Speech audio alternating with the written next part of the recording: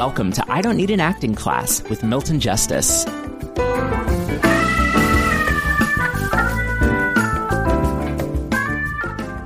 So here's what I learned this week that I'm passing on to you. All of you are in script analysis, and the issue with script analysis is being able to analyze text and then through your technique turn this understanding that you have into behavior, into something actable. So, one of the things that we have to always do in script analysis is be aware that I am not just making an interesting choice and isn't that fascinating and I'd never heard that before, or that, it is not just that it's interesting, it's that I'm always having to let it kind of seep in, so I'm thinking of it in terms of acting. So here's what came up this week in my technique class. Teo and Greg are working on a scene from Angels in America, the famous bench scene. And I have 3 different versions of it.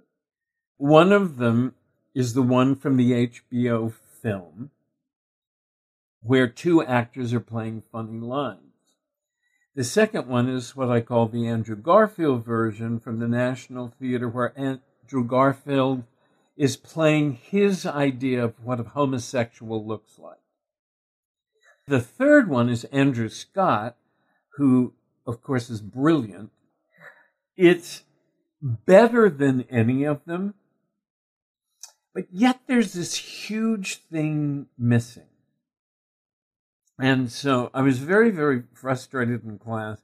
And one of the things, and it makes sense, that you would want to work on if you're doing the Lewis Pryor scene and you're doing the scene where Pryor lets Lewis, his lover of 4 years, know that he has developed AIDS because he's getting lesions. And there's a lot that you figure out in the scene. You figure out a lot about his personality because of the way that he talks about it.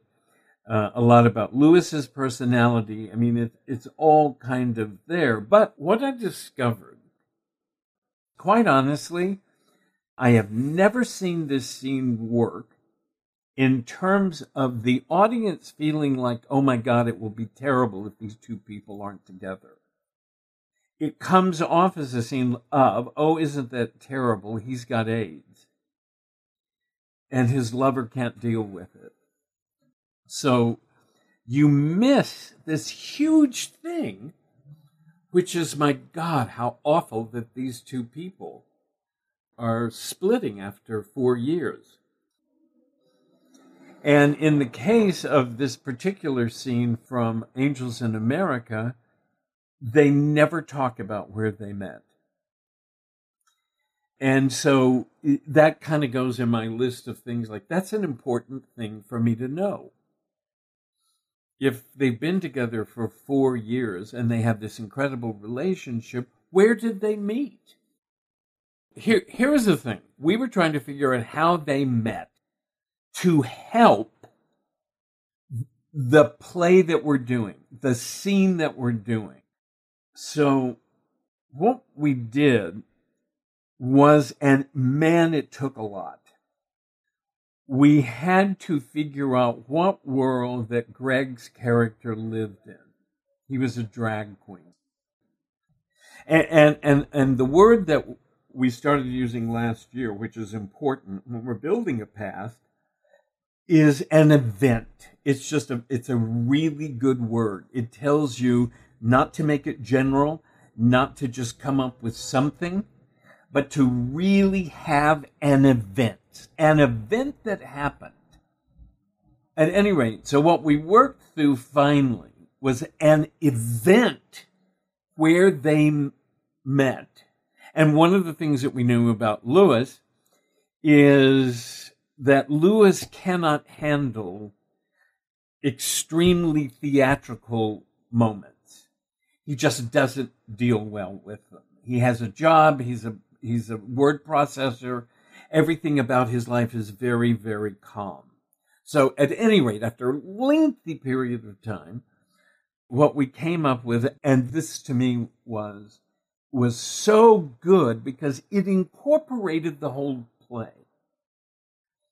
They met in a hospital waiting room, although in my mind I saw them sitting in a hall where they both had a friend that was dying of AIDS. So what it allowed us to do was to take something that the play is about, the overall plot of the play, and use that as a jumping off point. And so then, using something we knew about Lewis, which is he cannot handle things, we have Lewis in the waiting room falling apart. And Pryor saves him. He says something funny, or it's just, it didn't matter so much. We never got that specific, although I suggested, because I couldn't help it, that he turned to Lewis and said, the thing about it is you're going to grow old and he isn't, talking about their dying friend. So it was using Pryor's sense of humor, which is very dark. Even when he gets AIDS, when he knows he has AIDS in the scene, he makes a joke out of it. And he used that to save Lewis. So it gave Pryor significance. He mattered to someone. Is that too convoluted? That particular journey? I see how specifically it helps me if what I am building for the scene I'm doing specifically comes from the play and therefore feeds the play.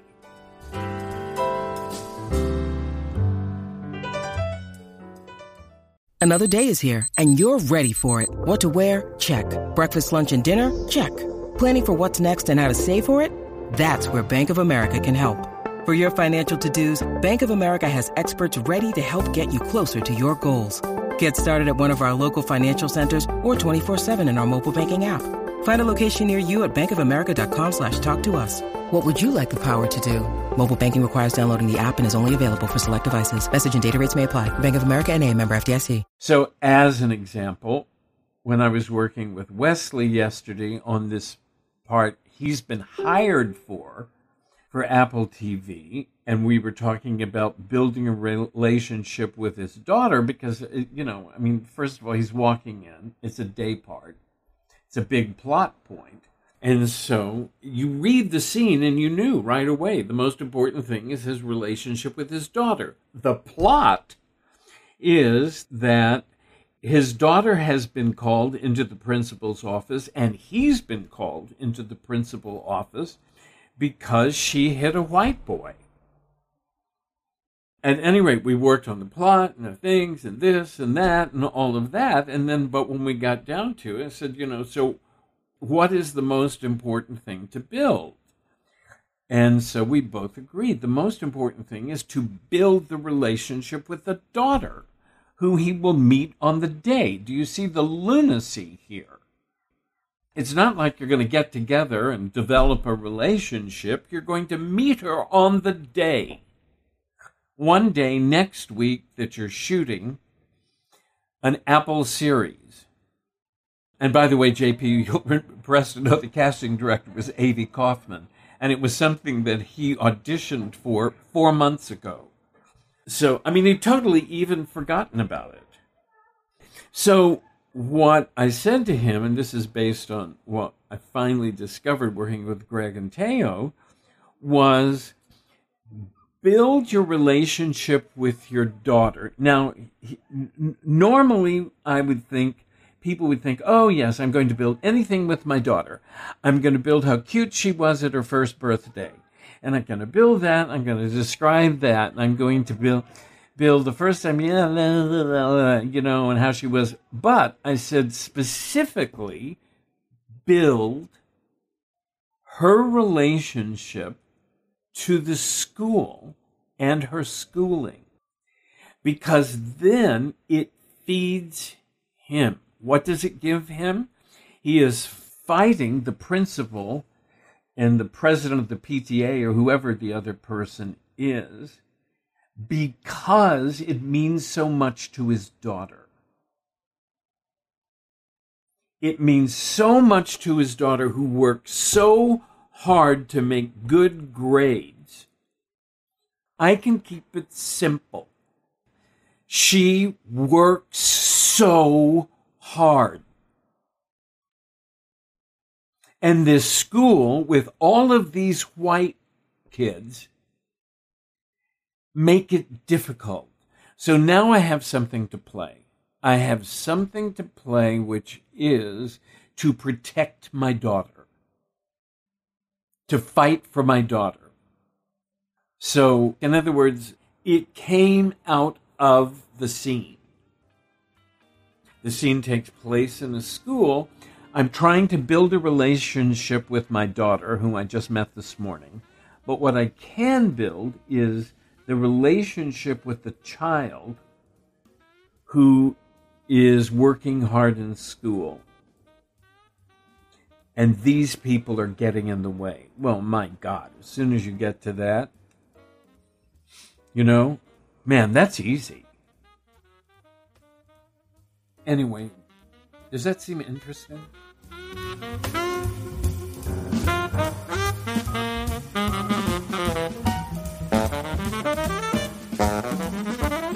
I Don't Need an Acting Class is hosted and created by Milton Justice. Senior producer is me, Walker Vreeland. Director of online media is Evan Sollers.